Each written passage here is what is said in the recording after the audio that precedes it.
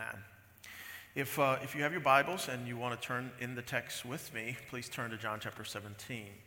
So today we're going to be looking at John chapter 17, beginning in verse 14, and I'll be reading down through verse 19 as we continue and near the completion of our series in discipleship.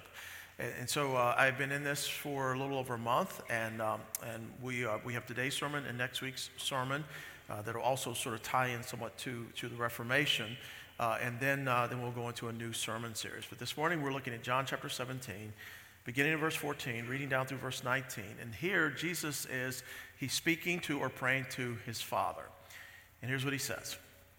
I've given them your word, and the world has hated them because they are not of the world, just as I am not of the world. I do not ask that you take them out of the world, but that you keep them from the evil one. They are not of the world, just as I am not of the world. Sanctify them in the truth. Your word is truth. As you sent me into the world, so I have sent them into the world. And for their sake I consecrate myself, that they also may be sanctified in truth. And this is the word of our God. May the Lord bless the reading and the preaching and the hearing of his word. So if you turn in your Bible, you will see, and probably many of you even if you didn't, are familiar with this text. It is a part of a larger section of Scripture that is typically referred to as Jesus' high priestly prayer. And this was the prayer that Jesus prayed. Many would describe it as almost a farewell prayer because he prayed it soon before his betrayal and crucifixion and then eventually his resurrection and glorification. And he prayed this prayer to his Father for himself, but he also prayed this prayer for his disciples and for the church. And as a result of that, when we look at this prayer, I think we can learn a lot of things from this prayer about what Jesus wanted, what he desired, what he longed for his people and wanted his Father to do for us. And I think from this particular prayer, we can find a lot of things that he teaches us about who we are called to be. And this specific text that we're looking at today, which is a part of the whole of the high priestly prayer, I think as we look at it, we can see some things very important about how when Jesus is praying here, he's praying that we would be shaped by, formed by, and defined by Jesus. In other words, that we would be like him. And that should make a lot of sense considering what a disciple is. I've told you before that a disciple of Jesus, really what a Christian is a follower or a learner of Christ. Now, as we think about that, being formed by and defined by Jesus, we need to make sure we understand that there are some things about Jesus that are absolutely unique, right? And you know that. I mean, Jesus is the second person of the Trinity, the only begotten Son of God. He is the God-man, the Savior of the world, and we are not those things, right? Those things are unique to Jesus. And yet, at the same time, we are also called to be like him because he is the true man. He is what God wants. He is the image of the living God. Paul says this in Romans chapter 8 and verse 29, and it's an important verse for us to keep in mind when we think about what God is doing all of this work in us for and to what end. He says, for those whom he foreknew, and he also predestined to be conformed to the image of his Son, in order that he might be the firstborn among many brothers. And so Jesus is the firstborn among many brothers and sisters, right?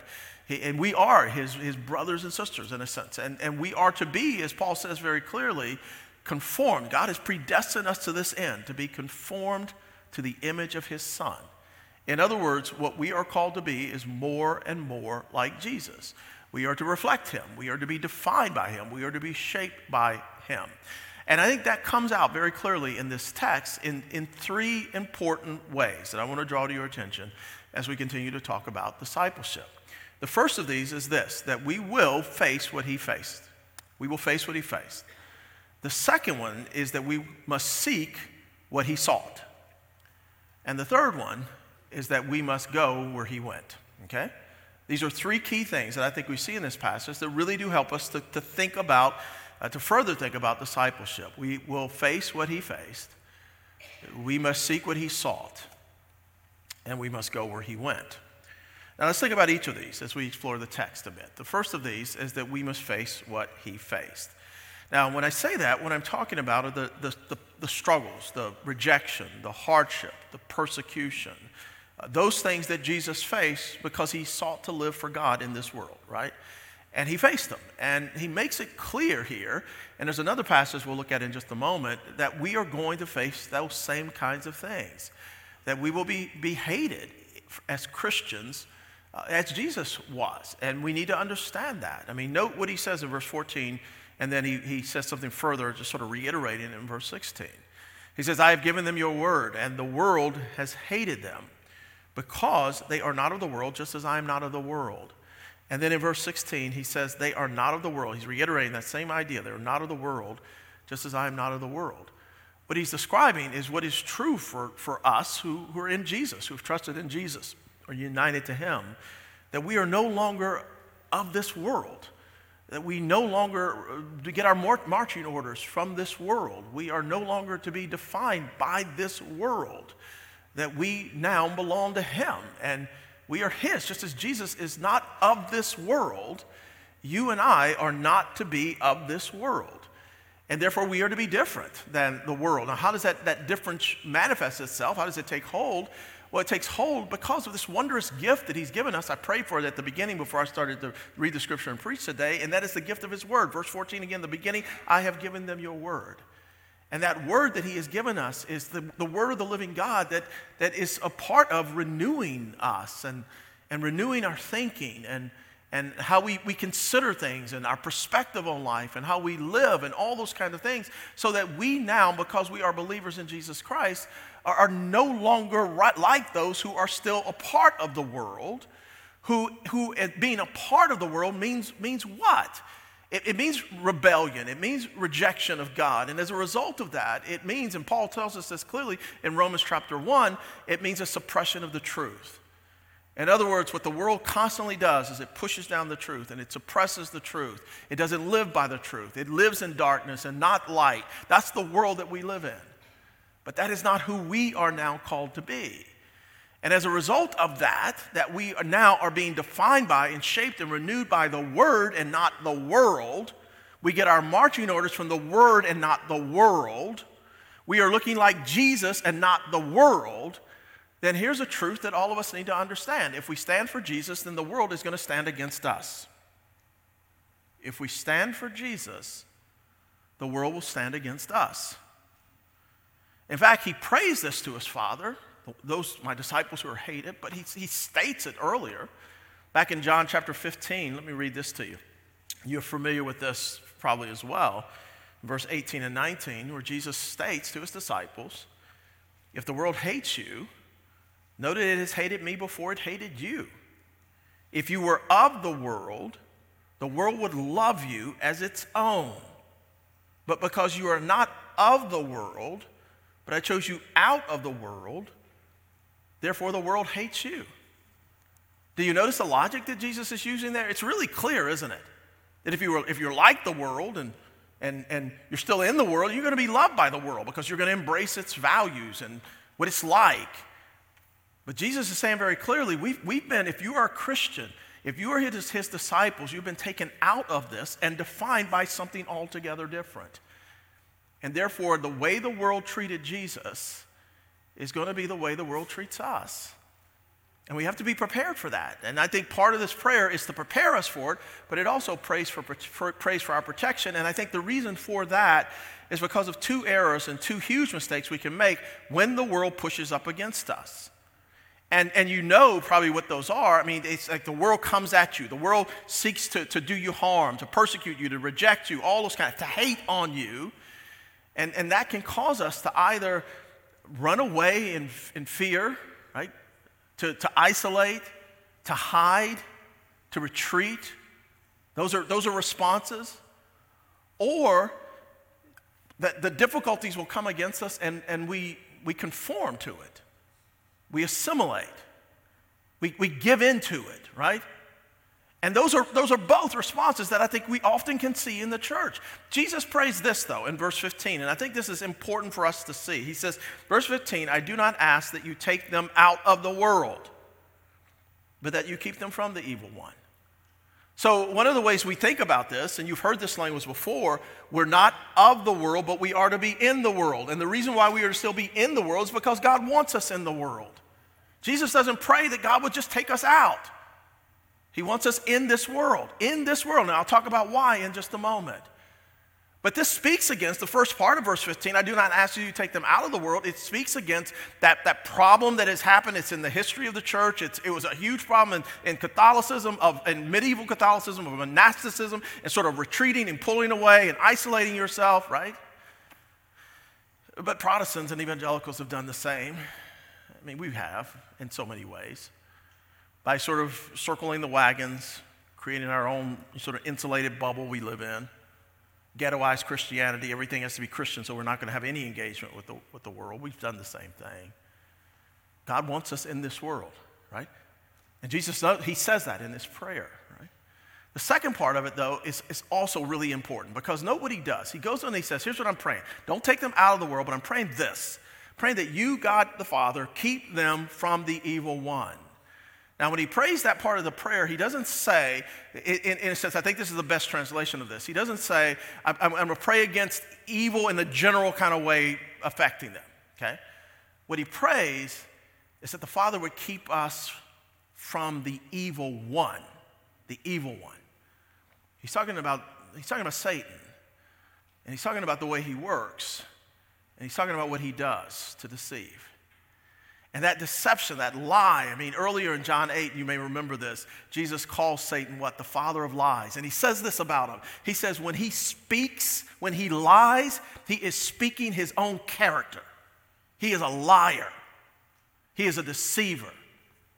And what he's going to want a lot more than really anything else is to deceive us so that when the persecution, when the difficulties, when the hatred, when the hostility comes, I think one of the ways that he wants to deceive us is to basically say this. Listen, here's Satan talking, right? By the way, I'm not Satan. I'm just like, okay. Just in case, all right, just want to make sure. All right. If I stand up here and I'm going to tell you I'm not Jesus, I'm not God, I'm also not Satan, right? When he starts whispering, he starts lying, here's the way he does this. He says things like this, you know, you're receiving all of this rejection. You are being called an idiot and stupid and backwards, and you don't understand, and you're not keeping up, and we despise you because of what you think the Bible says about all these things. And then he's what he's going to say is this: why don't you just soften it up a little? Why don't you not talk about the whole counsel of God, but just some things? Why don't you find the appealing things and not the hard things? Why don't you, and you know churches do this, why don't you just assimilate and conform and try to be like the world to reach the world?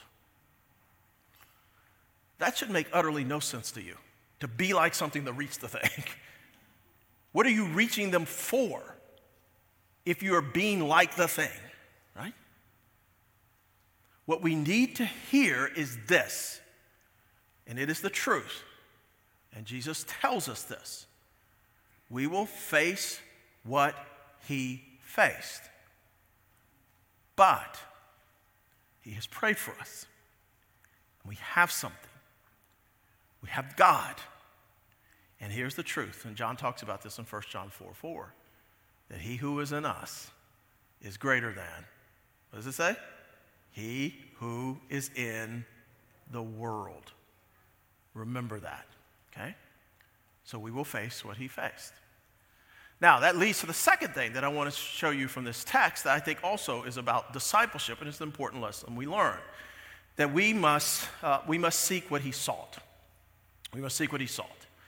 And so then, okay, asking, okay, what did Jesus seek? If we are called to seek what he sought, what did he seek? What was that?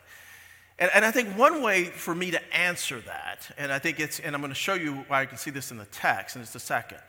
But one way to answer it is to say this, that Jesus saw himself, and rightfully so, is ultimately set apart to God, his Father, ultimately set apart to him, to do his will and to bring him glory. That's a way of thinking about Jesus. That he was set apart to God in all things to do his will and to bring him glory. Now, here's the thing. You may ask yourself, okay, where do I see that in the text? Well, there's a couple of places that I want to sort of draw out and do a little exegesis for you and show you what's being said here. So in verse 17, it says, sanctify them in the truth. Your word is truth, okay? And then verse 19, it says, and for their sake I consecrate myself, that they also may be sanctified in truth. Okay, so here's the thing that's interesting about this. The ESV, which is the English Standard Version, is the Bible that I'm reading, okay?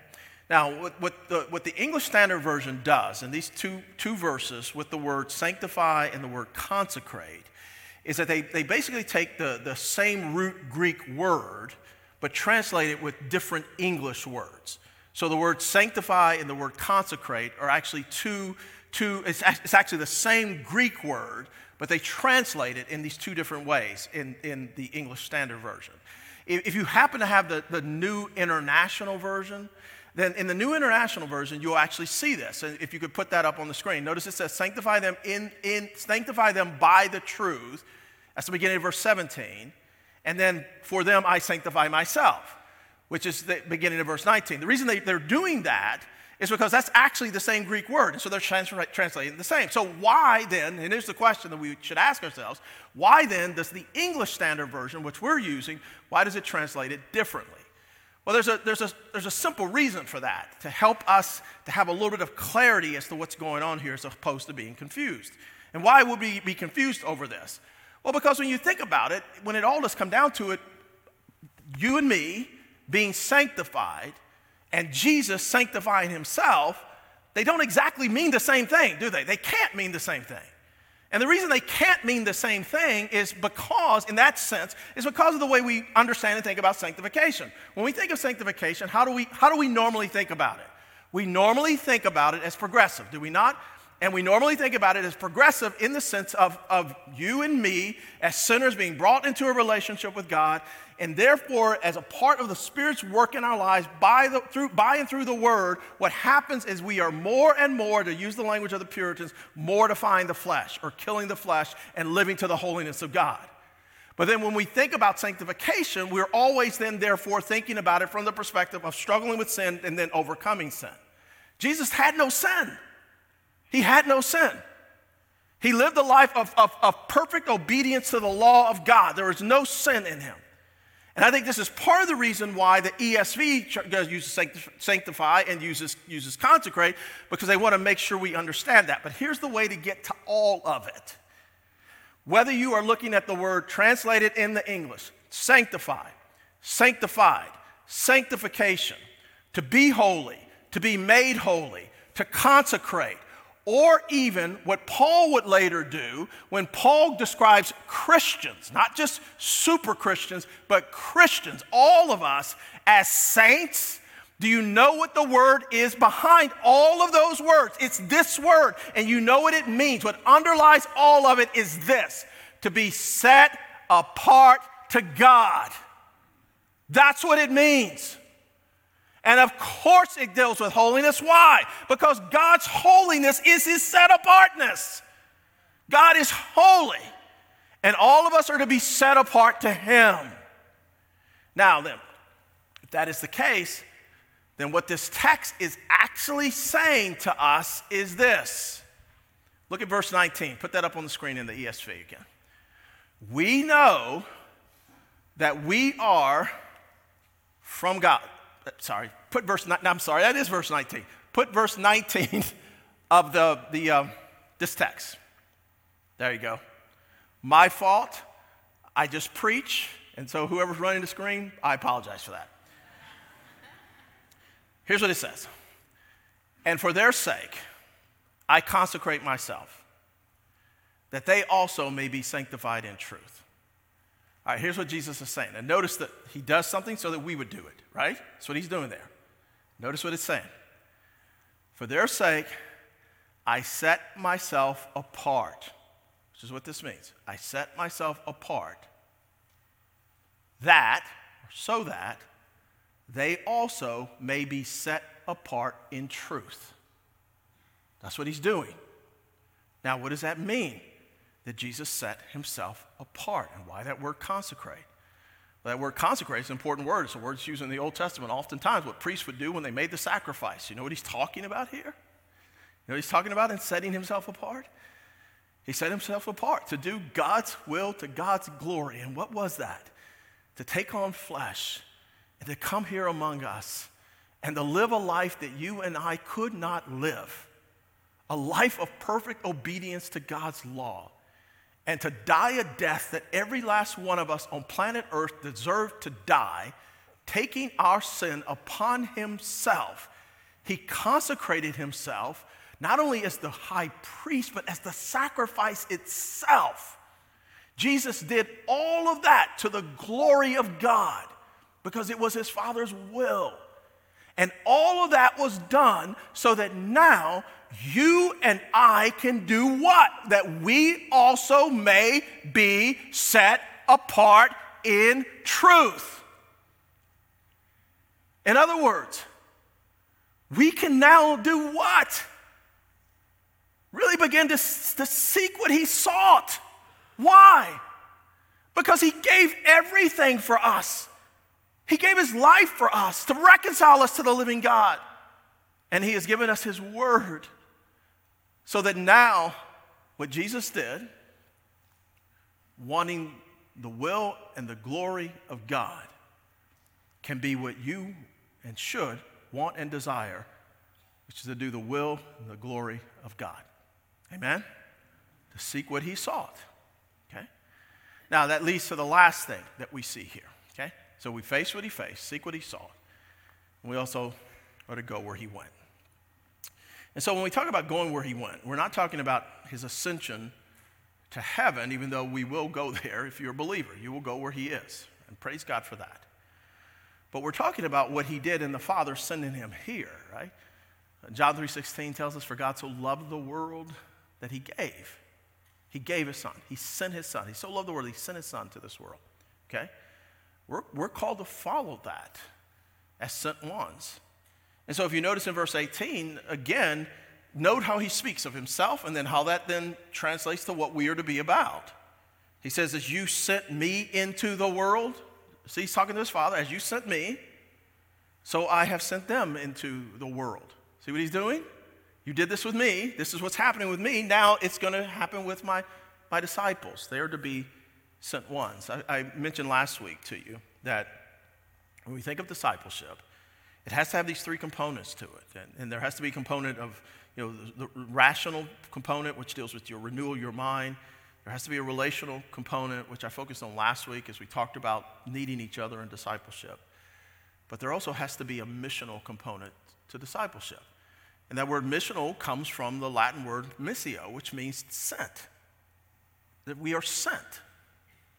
In other words, we are made disciples and sent. This is why, and this is the very first sermon that we looked at. And we had a new member class, and Richard Moore, our chairman of our mission committee, used the Great Commission. Go and make disciples of all nations, which is a mission passage.